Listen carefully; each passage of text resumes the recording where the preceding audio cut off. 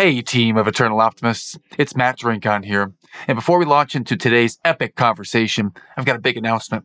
Drum roll, please. My brand new book is coming out on March 8th. And perhaps even better news, you can get it for only 99 cents on Amazon that day. We don't run ads on this show. And if you ever want to give back and support the Eternal Optimist community, go to Amazon on March 8th and get the Kindle version for only 99 cents. Just search for the book title, The Eternal Optimist. It's never too late. And you can download it directly to your device. Now, let's get to the show.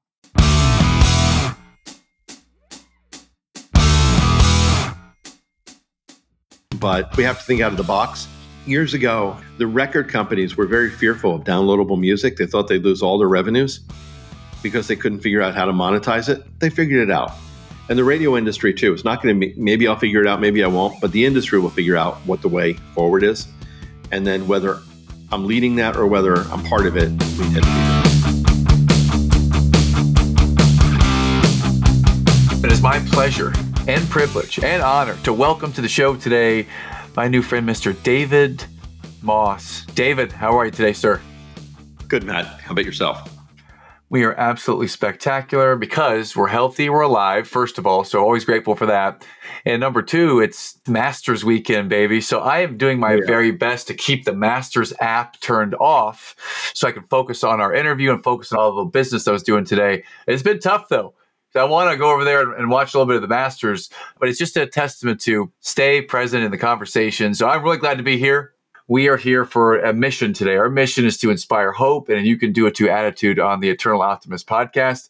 And David, your story is pretty inspirational. I've already read to everyone a little bit about the bio and the background. I like to first start down the path of some challenges and share with a group of our listeners, what's a challenge? If you were to go back in time, let's just say 80s, 90s, I'm speculating here that those are when your business career was kicking off and taking off. If you could take us back in time in that period, in like the first decade or two in your career, what were some of the hard points? So we can dive into those. Yeah, I don't think the hard points are any different than anybody else at 18 and 20 years old goes through, right? So I went through high school. My high school had a radio station, which brings us to where we got in touch with each other right now, 40-something, 50-something years later. But my high school had a radio station. I ended up getting my first professional job right out of high school in the late 70s, because yes, I am that old, unfortunately, or fortunately, one or the other. And I really was looking at pursuing a career in radio for a long time. You know, I've always been relatively professionally aggressive. And as a result of that, I was able to really put myself in a position to get a job at a decent size station right outside of Philadelphia and work there part-time at first, then move to a full-time position within them. I'm curious because you got into radio. Why radio? Why is that the compelling thing that drew you in? Well, it's cool. Yeah. Yeah. So I'll give you this story and then I'll give you the real story. So in high school, I was not very athletic. I liked athletics, but I just wasn't good at it. So, you know, I wasn't on the football team, I wasn't on the baseball team, none of that kind of stuff. So when the school started a radio station, it was something I was able to launch onto. And I did. And it became just fun. It became really just a lot of fun. Then when I got out of school and started getting into my first professional job, I liked it. And radio back in the 80s was very different than media is today. And the difference is I could spend 3 hours without even a conversation just listing them. But it was a lot of fun back in those days. Now, the real reason I got into radio in the 80s was because it was a great way to meet girls. Oh, the truth comes out. that was the truth. On the air, doing parties and clubs and stuff on the weekends, the social life was really pretty good. So I think that added to it. But after all the mystique of that wore off, things really changed. And so I ended up working at a decent station in the Philadelphia market, ended up working there full time for several years. And through the 80s, realized that it's not something that you can make a real career out of. Very similar to acting. The number of people that get into it that actually make a career out of it and make themselves in terms of financial perspective going forward are very few. And today you look back, you know, the cliche is there's only one Howard Stern, and there's only a few that could even reach that kind of compensation from a career growth perspective. So most people in radio end up burning out very, very quickly. They either leave it or they burn out. Or what happens is they go through an age of environment and they get into their 40s, 50s, and 60s, and they're just not relevant anymore. And they have to really scramble to try to do anything. And I'll give you an example. So, I'm still friends with a number of people back from those days. I'd say half of them have moved into real estate because they couldn't find another path for themselves because, again, radio didn't pay well. So I recognized this in the 90s and I decided to do something different with my career. Okay. Well, so before you made that shift, one of the words you said that you had developed an attitude of being professionally aggressive. What does that mean? It's a term, I guess, that's not standard, right? That I kind of thought through in terms of talking to you. So aggressiveness and ambition. Ambition in terms of being in the right place at the right time, making sure that you are in the right place at the right time, and not sitting back and watching the world go by, making sure that you make things happen for yourself, but at the same time using the word professional, whereas you're not obnoxious about it. Understood. Yeah, appreciate that. And when you said that word, I was thinking professionally aggressive. I like that. I like that because I like to think of myself as very proactive, but professionally aggressive. Yeah, that sounds nice. Without being a jerk or without being obnoxious or without being that pesky salesperson, professionally Well, I aggressive. didn't say jerk because there were times that I was a jerk. Okay. But, but not obnoxious. Nice. Well, so you started the career in radio and you realized that, this is something that not everyone's going to get to the Howard Stern level up there or whatever. You realize at that time this might not be the place forever. So you got out of it after a little bit of time. I'm curious if we can move forward a little bit here. I'd love to hear what's something that's hard right now. What's challenging for you right now in your career? You've had success in your career, in life, in business, and where you are right now today. What is something that you find to be challenging for you now? It's a really good question. And other than someone else my age, which will list all the challenges that come to when you start getting into your 60s and those types of things. Dismissing those challenges, I can't say I have many because I'm not in the kind of need for career growth that I did before, and I'm able to do things that I want to do, which will lead us further down the line of the conversation. I think some of the challenging things are, and I don't know if this is something you'd want to get into, Matt, but I think some of the challenging things are watching the world go by, recognizing that I can't make some changes that I want to change in the world, not just with myself or my family, and becoming very disheartened as to where we are as both a nation and also a culture. Yeah, I'd love to get into that. Those are my challenges. And so they're bigger than me. Challenges bigger than you. What's the thing when you say disheartened by the culture or the nation? Like, can you go a little deeper? What is it? I'll give you an example. So we just had our first grandchild. Oh, congratulations. Okay, 4 awesome. weeks ago. So very, very cool, right? Really interesting stuff. But you look at the situations that these kids are getting involved in today in terms of having to worry about going to school, having to worry about where careers are going. And I look at what's happening with AI, which I'm very interested in as a personal hobby, and recognizing where that's going and looking at what are the defining situations that these kids will be in. And I also realize that our parents thought the same thing. I mean, it does become cyclical to some environment, right? But when I look at the level of severity of the worries that our parents had versus the worries that we have, or now the worries that our kids have with our grandchildren, and the level of severity is significantly greater. So those are the challenges that I have. How do we keep in our bubble in a world that is very outside our bubble and not what our inside our bubble wants to be? I think those are the personal challenges that I find today. It's not career-wise anymore. It's more about family and friends and keeping straight what we want to keep in a decent manner.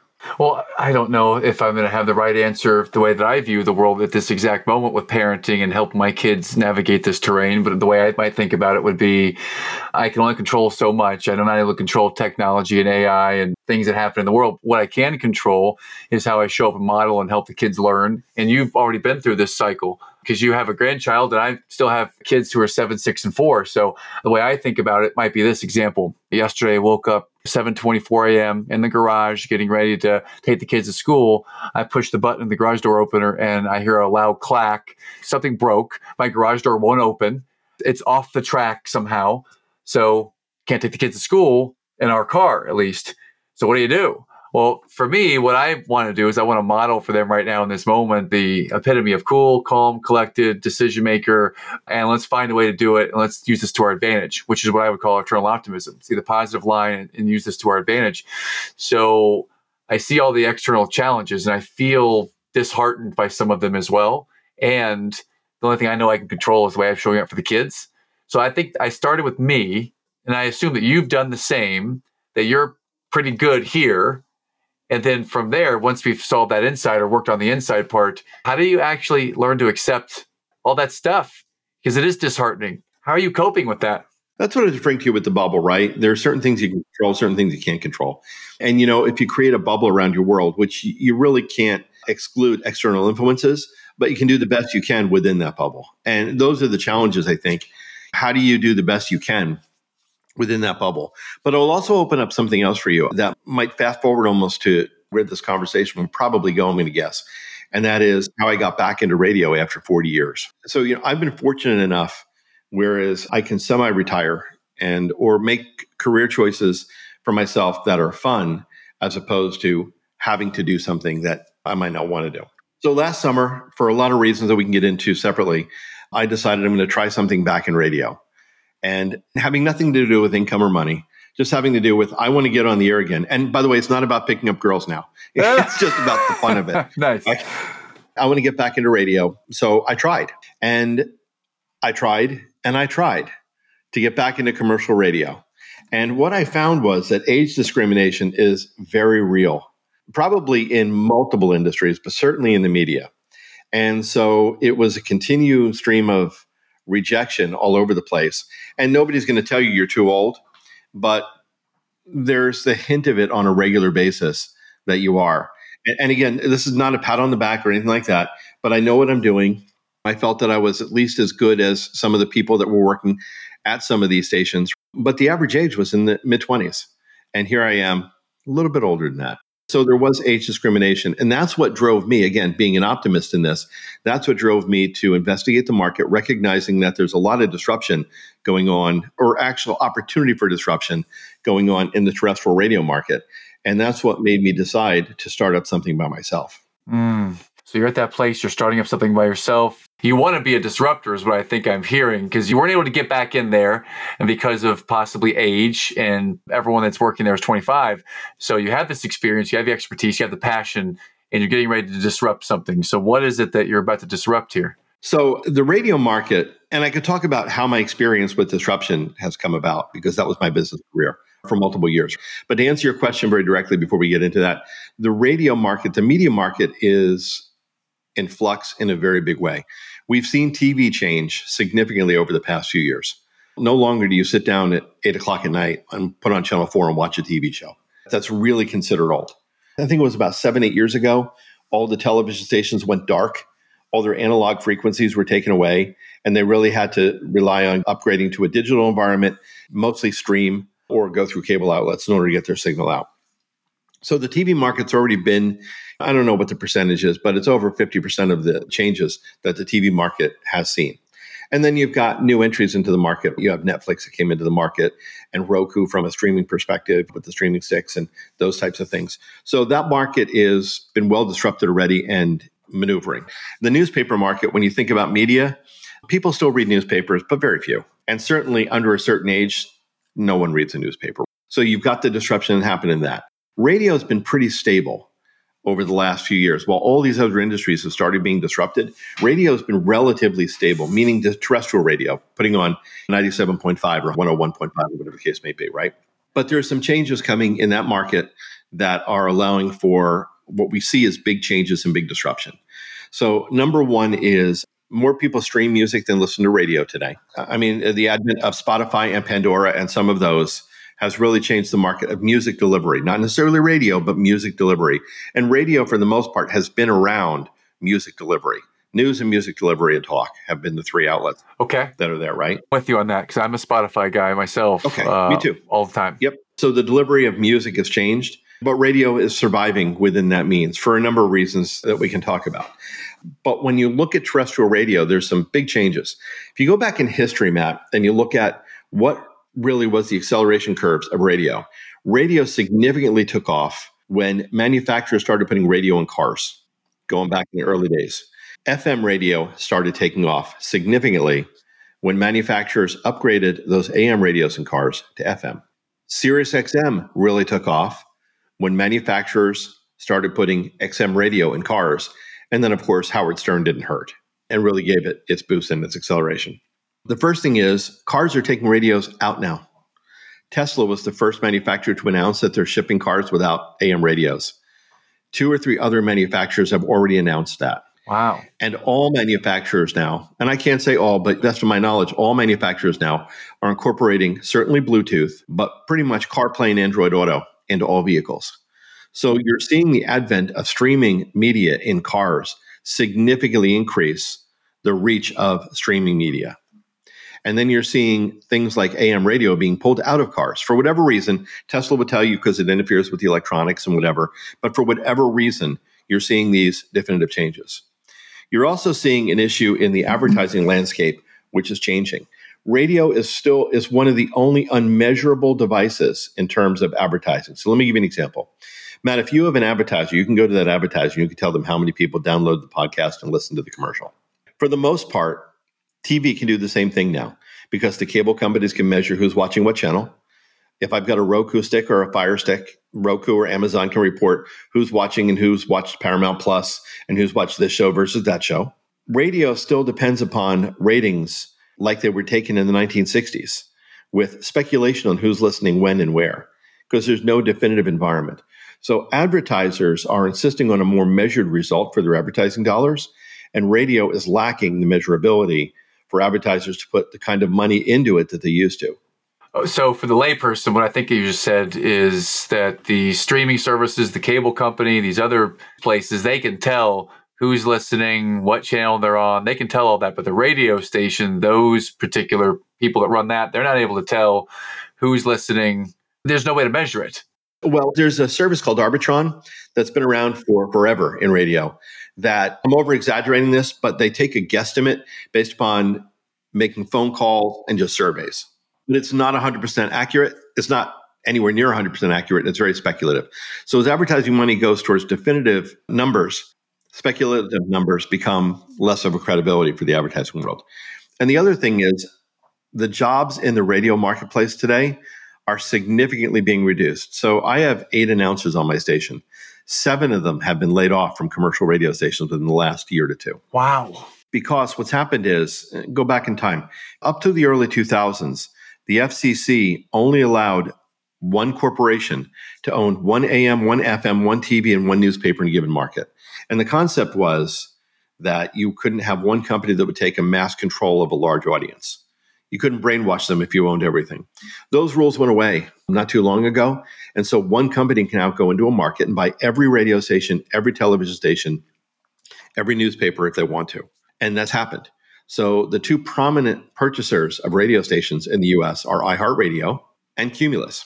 So if you go into New York, they own just the 2 of them, own just about every major radio station in New York, and they compete against their own properties on a regular basis. And so what's happened is, and they own stations all over the place. So for example, a popular format, which you probably have in your market, is a format called Light FM. There's a Light FM in every city. iHeart and Cumulus both have Light FM formats. And it's adult pop is basically what it is.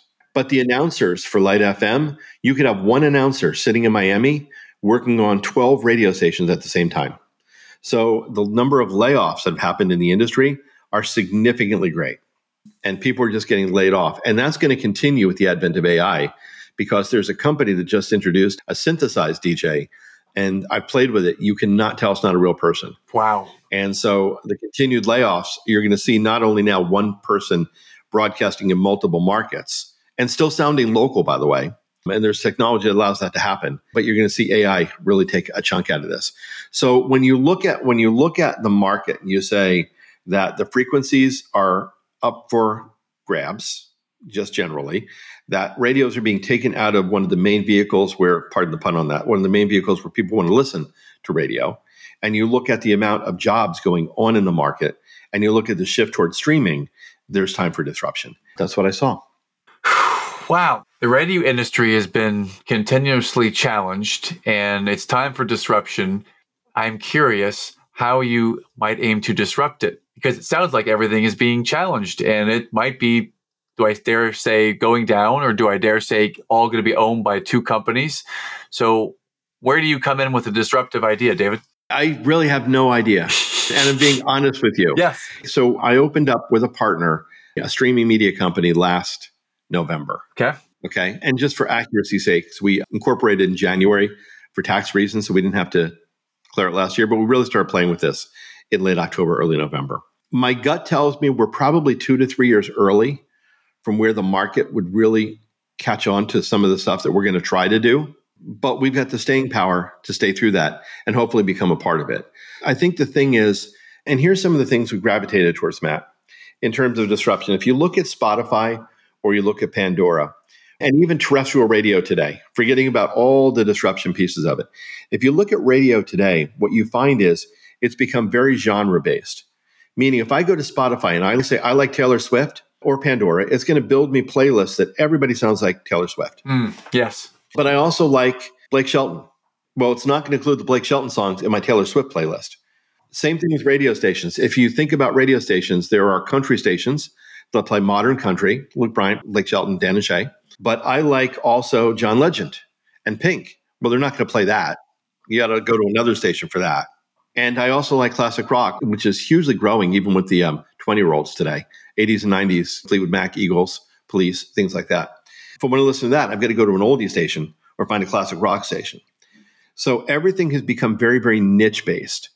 And, things go in cycles. I mean, it comes and goes, niche, not niche, niche, not niche.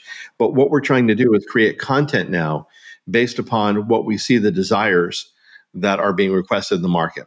So an interesting statistic that we believe we've got accurate, and that is that if you listen to the radio, the average adult will change the station 3 to 4 times per hour, and they will rotate between 3 basic genres.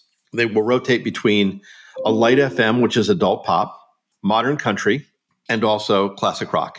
So the first thing we thought about is, rather than changing 3 to 4 or 5 times an hour, could we hold on to someone for a half hour, 2 or an hour, generally holding on to them longer by creating a blend that allows for multiple genres, but make it sound like it belongs together, which was not easy. And it took us about 4 months, 5 months of just nothing but playing to get what we think is right. And it's still probably not perfect, but I'd say it's probably 85 to 90% of the way there. And the feedback we've gotten, Matt, and I don't want to make this a commercial for the station, but the feedback we've gotten with being able to stay on the station is really strong. And we've gotten it from a lot of different sources now, including some professional broadcasters that have come back and said, yeah, these things do sound good together. It is easy to hear Morgan Wallen and Pink on the same station if it's blended correctly and presented correctly. So that's the first thing. And we're looking at then providing other content. And remember, we're streaming only. We're looking at providing other content then that is also different than you can get. And one of the most important ones is bringing personality back to radio. Yes. And we're not trying to be Howard Stern, nothing like that. But if you listen to stations, they're really all about liners today. It doesn't matter who the announcer is. He or she is just reading a liner. And if I plugged you in at 2:00 versus plugging somebody else in at 2:00, you'd be reading the same liner pretty much, as opposed to someone tuning in to listen to you because they want to get to know you. So we're trying to bring a little bit of personality back into it, which has been gone from radio, just generally. And the more that AI gets involved, I think the more important the personality aspects will be. And I'll give you an example of just how cyclical things could be. DVDs and records are making a resurgence. Really? Okay. And it's never going to be as large as it ever was. But if you Google the resurgence of DVDs, Blockbuster, as an example, Blockbuster has reopened 5 new stores now on the West Coast. Get that? What? I don't hear about this on the news, but wow. Okay. Blockbuster is thinking they're going to come back. Now, whether they do or not, who knows?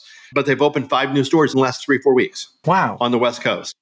And with plans to open more. So things go in cycles. So what we're trying to do is create a cycle on the internet that is streaming. The other thing is we're making sure that it is professionally based content, meaning that if you listen to internet radio, there's basically only 3 or 4 types of internet radio you can listen to.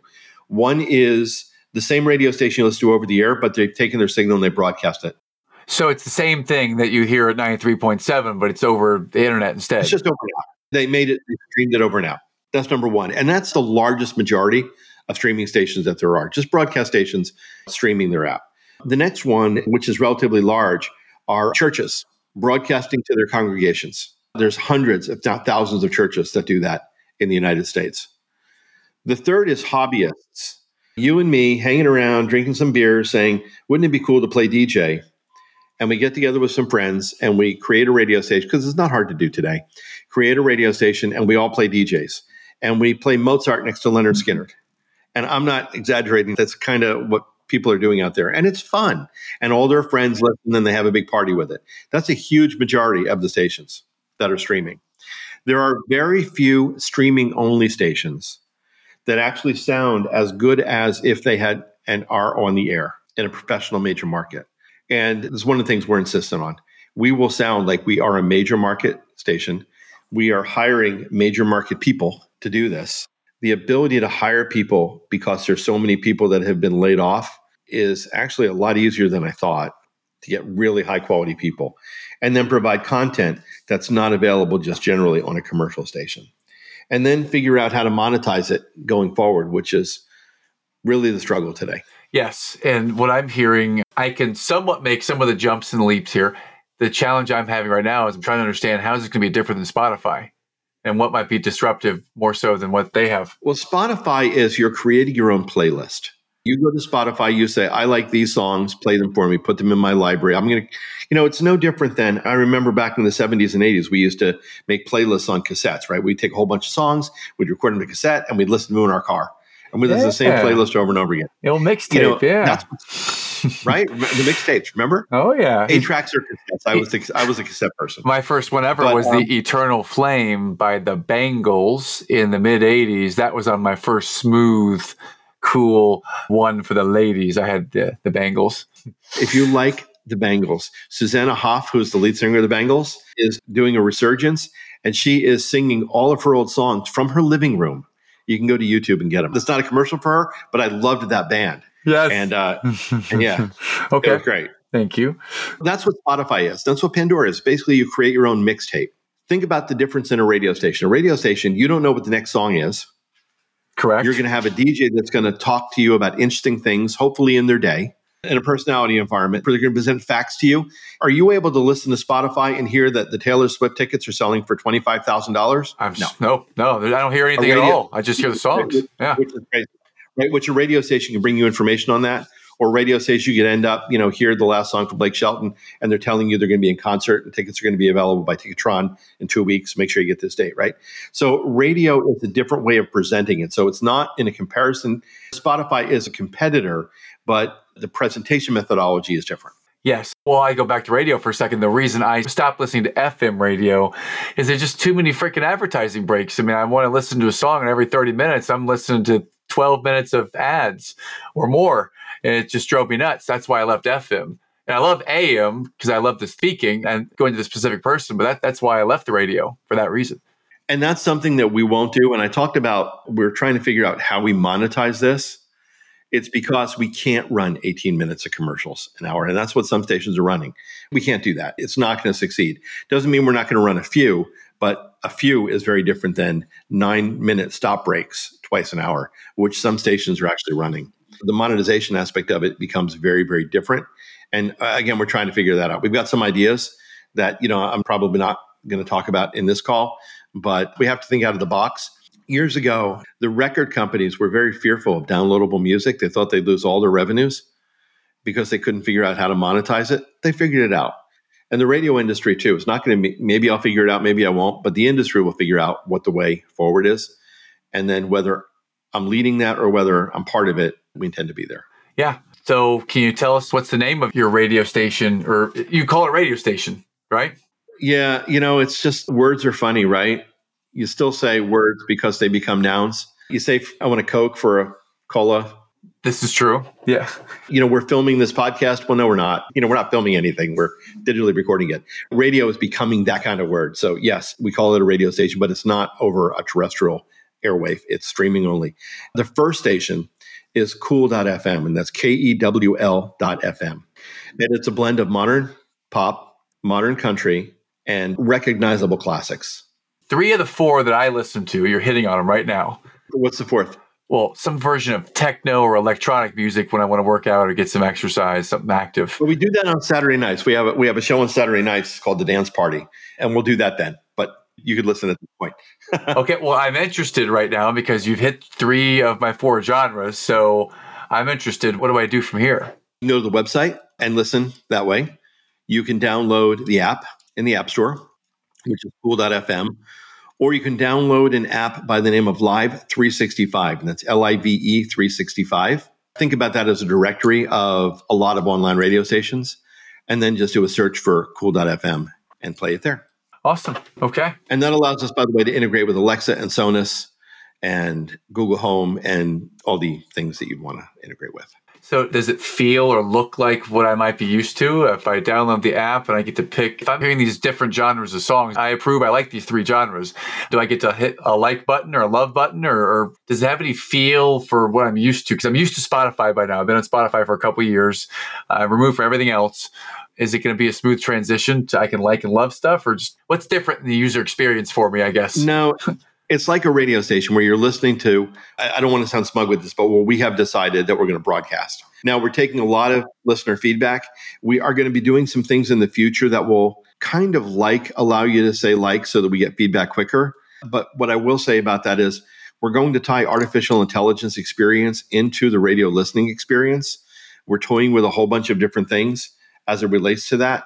And that will give us a lot of data as to what people really like. It will give you the ability to communicate what you really like, but it will also allow for a lot of information exchange in terms of what you like at the moment you like it. And again, that's as much as I could really say about it at this point, but we're playing with a lot of different ideas and concepts with that. Man, I just want to jump into your brain and hear all of the confidential, secret, disrupting things that I know it's not easy or you can't talk about in front of everyone now. But I just want to go in there and tinker around. So thank you for giving us the tease. So we've got cool.fm is the place we can go. Is there any other place we can go to find out more about you or find out more about the radio? Just how do we get fully engaged with this, David, if there's any other way? So I have my LinkedIn site. I have 2 LinkedIn sites. One from my professional business, because I still do consulting to early stage growth companies. We haven't talked about that, right? I still do a lot of consulting, and that's a company by the name of Thasis, THASIS.com. I work with early stage or startup companies. Any of your audience, if you've ever watched Shark Tank, exclude the stuff that's made for TV and the drama that they try to present. The representation of what entrepreneurs really try to think to do versus what really becomes investable has a big gap in it. And I help them close that gap. How do you get ready to get an investment? What do you need to get an investment? What does your investment look like? Because there are different ways to get investments. And then how do you solicit that in a general sense? And how do you prepare yourself for that investment community? And then a lot of companies also have great ideas, but they don't know how to bring it to market. I help them understand what the market dynamics are, how you operationalize the company, and how you bring it to market. So that's what my consulting company, which is going on 5 years old now, does. And before you started Thasis.com and the consulting company, what experience did you bring to the table that you felt comfortable and confident that you could use to teach people how to do this? We haven't talked about your business career a whole lot. I read a bio, but I'd love to get a little bit of the goods. Now, good question. So when I decided I'm going to leave radio full time, which was in the early 90s, I ended up taking a sales position in a technology company. And I did very, very well. And by the way, I stayed in radio to the early 2000s, and I'll stop that story in a moment. But the story as to why I completely left is really interesting. So I went down to just weekends on the air just because I loved it. I was married, I had kids, but I just loved it so much. I wanted to spend Saturday and Sunday afternoons on the radio. And I did. And I worked for a Philadelphia station for multiple years. So I'm on the air about 2003, 2004, something like that. My son comes over to me and tells me that he really wants me to coach Little League, which takes me on Saturday afternoons and Sunday afternoons, completely out of anything else I wanted to do. And my kids went over, but it wasn't even a question. So I left radio in 2004, and I successfully coached Little League with a couple of other guys for 8 years and had a really good time. We did Cooperstown and we did all that stuff. So it was a lot of fun. But anyway, along with that, so I got a sales position, stayed in radio for the weekends, up till when I told you. And I ended up making my way up through senior management in a technology organization, technology company. From there, I ended up in a business development role for multiple companies. And these are large companies. I worked for Avaya. I worked for Siemens. I worked for Cisco. As a matter of fact, the company I worked for, Tamberg, was acquired by Cisco for $3.5 billion. That's even how I got to Cisco. But I did a lot of business development work. And a lot of that BD work was M&A on how to acquire companies and merge them into our large company. But I actually spent more time in developing and starting divisions within large companies. All right. And I can give you an example. I worked for Siemens Communications. We were looking at bringing video conferencing to the fold. And this is well before the days of Zoom. We were looking to bring video conferencing to the fold, and I was in charge of that project. And I had to really orchestrate whether it's going to be a build or buy decision. Am I going to go buy someone? I do the due diligence for that. Am I going to build it from scratch? And then if I decide to build it from scratch, even though I'm working for a $30 billion company, I still have to go out and raise the money. I can still raise the money internally, or I can raise the money externally, even in large companies. So over the course of a career, I learned how to do this, but I learned how to do it for very large companies. And I was relatively successful in that. Then about 9 years ago, I had an opportunity to do something I'd never done before. And that was go to my own startup, start something from scratch with three other guys. One had a really good idea. One brought me into it. And then myself, two other guys, three of us in total. It was in a technology that I knew nothing about. It was a medical device technology. It was a technology company producing a medical device, an imaging product. I decided to do it, and I took a chance, and I decided to do it. I went down to earning nothing as a typical entrepreneur for a couple of years. But you know what? There's my professional aggressiveness again. You learn by doing. You just go out. When there's no one else to teach you, you figure it out by yourself. And I'm sure, Matt, when you started your podcast, you just do and you just figure it out. Do and figure. Because you have That's right. Right? Yeah. So I figured it out. We raised quite a lot of money. We raised millions of dollars. We cut some very good strategic partnerships with organizations like the Mayo Clinic and so on and so forth. We operationalized it very, very well and very successfully. And for personal reasons that I won't get into here, about 5 years into it, I decided to leave and I exited the company, and I exited relatively well. When I exited the company, I had now 5 years experience of starting a company, raising money, understanding of the private funding and the angel communities and all that. So I leveraged that, and that's when I opened Thesis. Wow. And that takes us to Thesis has been in business, if I recall, I think you said 5 years? A little over 4, I believe. 4, yeah, a little bit over 4 years now with Thesis. This past January was 4. Okay, so it's something that you're passionate about, you're an expert in, and the radio is something you're passionate about. It's just, you're back to it. I wonder, because you're good at both, well, it remains to be seen. We're expecting you to be good at the radio, the new place you're taking it, because you have the history. Talk to me in 5 years and I'll let you know whether I'm good at it or not. We'll know in 5 years, yes. You don't have to work just to work and pay the bills. You do it because you're passionate about it. Well, I do it for a couple of reasons. I do it because I'm passionate about it. I think I hear the question that you're going to ask is, how did the two meet in the middle? That's the question. question. How did I go from one back to the radio? Yeah, let's do that. So I'm passionate about it, but I also want to still further secure the financing of my kids and my grandkids. So I'm not done, is the bottom line. I can be, but I'm not. So last July or August, I get a text from a guy I know in radio that says he's being wooed by an internet radio station. He knows nothing about it, and he wants to know if I know about it. And from a business perspective, not from a radio perspective. He ended up taking this job, and he's doing an air shift at this internet station. The owner of the station is not a business guy by any stretch of the imagination. Needs to raise money, doesn't know how to raise money, doesn't know how to really operationalize it as a company. He knows how to put people in the air, but not operationalize it as a business. You've got to look at everything as a business, not as what it is. And so would I come up and meet with them? So like I do with any customer that I take, I did a tremendous amount of research because this was a deal with Thesis. It had nothing to do with me opening up a radio station. But I had a big interest because I was brought in by somebody I know for 40 years, number one, that I worked with in radio back in the 80s. Number two is, this is cool. I can get to radio again and play with radio and still run my consulting business because I'll consult to them. It was really cool. And I remember talking to my wife about it. It was like, how cool is this? I did a lot of research before I take any kind of customer and deal. So I did a lot of research. I went up and went with them. And for reasons not to be discussed, I did not take the opportunity with them. I actually walked away from it relatively quickly in September. But then I sat back and said, I've learned all this stuff. I really miss radio. Even though I've been on the air for 20 years, I really miss radio. Coincidentally, I had been trying to get on the air that summer at local radio stations just again as a hobby. So these two things were happening in parallel. And so when I was being turned down by every radio station down here in Southern Florida, everyone, not just some of them, all of them, when I was being turned down by that, all of a sudden this opportunity presents itself. I'm like, well, this is cool. And that's how the station name came about, by the way. This is cool. So I walked away from anything to do with that deal, but sat back and said, you know what? I could do this myself and I could do it better. And I did. Wow. And that's how they came together. And I'm still running Thesis, by the way. I still have customers, none in the media, none in radio. But that's how the two of them ended up coming together and meeting.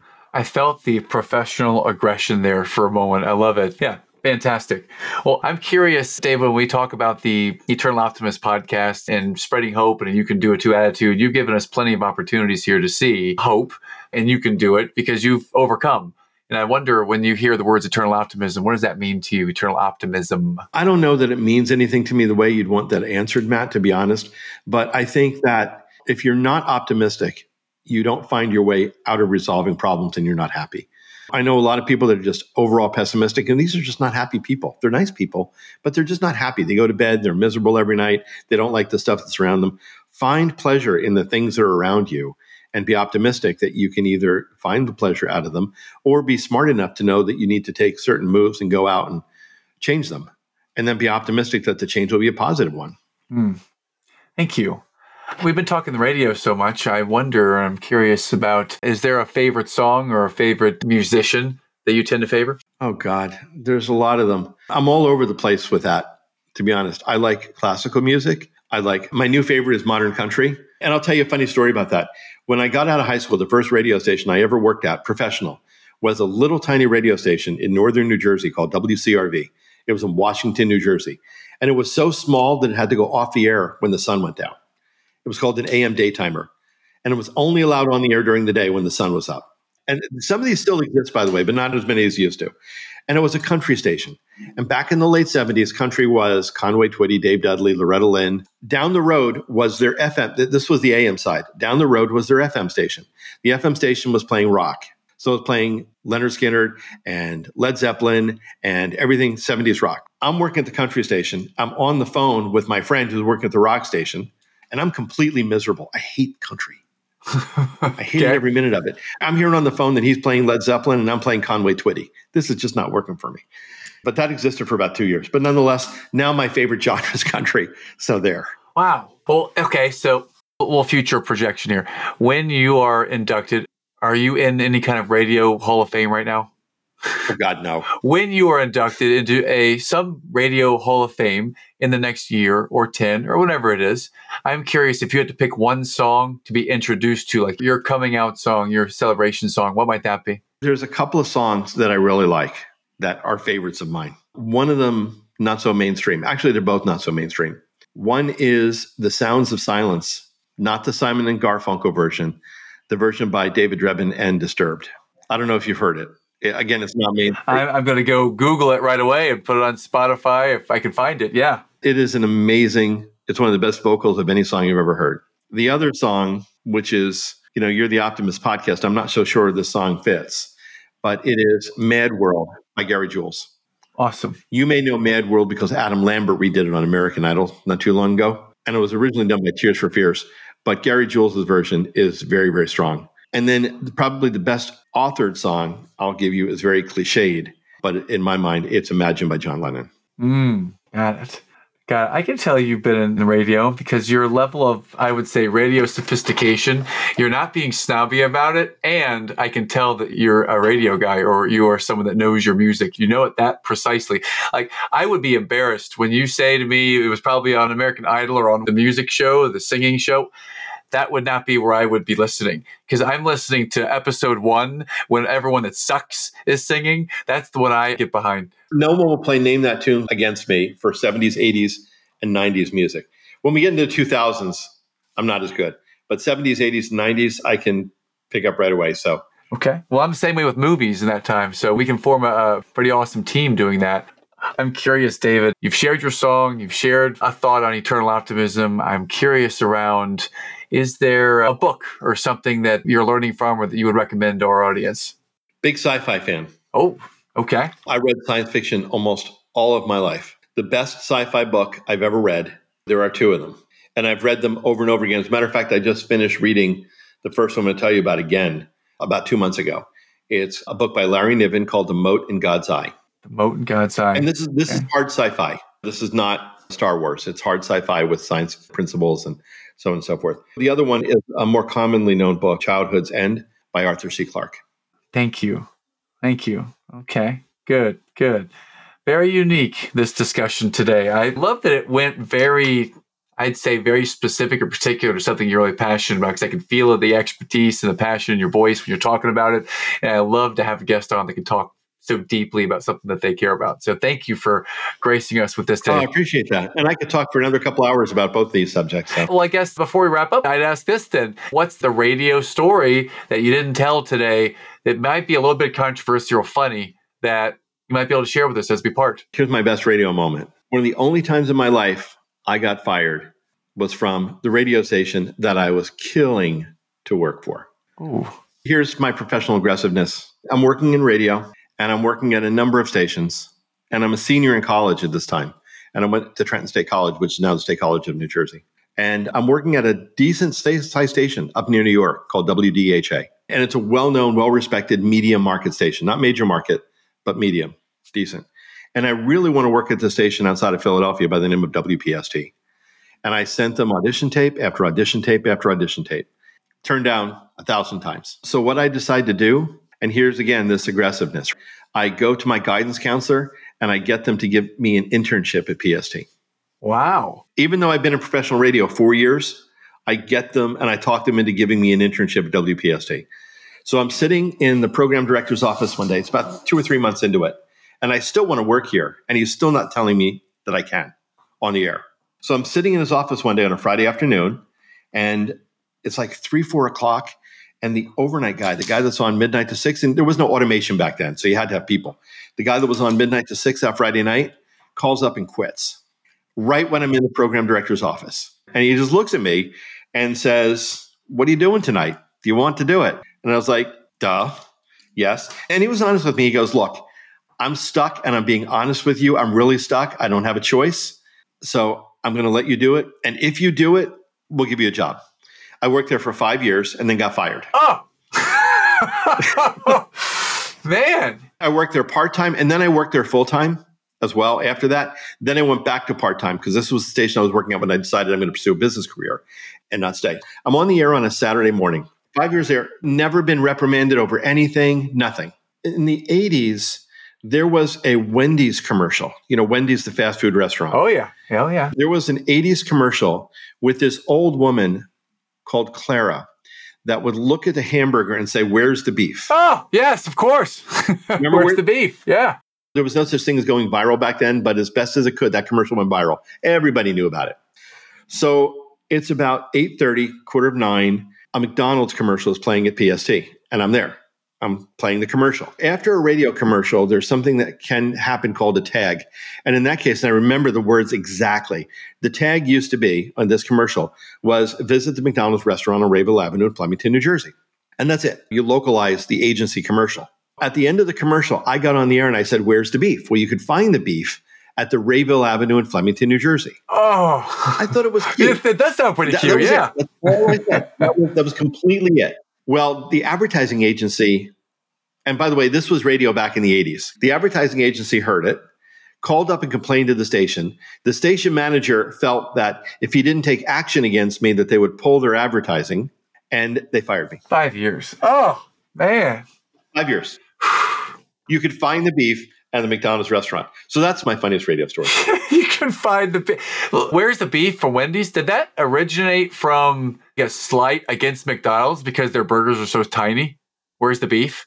I don't know. Look, there's been some great advertising campaigns over the years. Where's the Beef was an amazing advertising campaign. And the woman they hired was just amazing. Awesome. Well, David, thank you for going deep with us today and sharing your expertise and sharing knowledge and sharing where you might be taking us. And I love every time that you had for things I cannot talk about on this call. I appreciate that because there's some big stuff coming. So thank you for planting the seed today. I hope so. A man to watch. You know, Matt, it's like any startup. There's either some big things coming or I'll be hanging out at the pool and not worrying about it. I don't know. But we'll see. Well, we wish you the best. Thanks for your time today. And thank you, Matt. Thanks so much for being here today, David.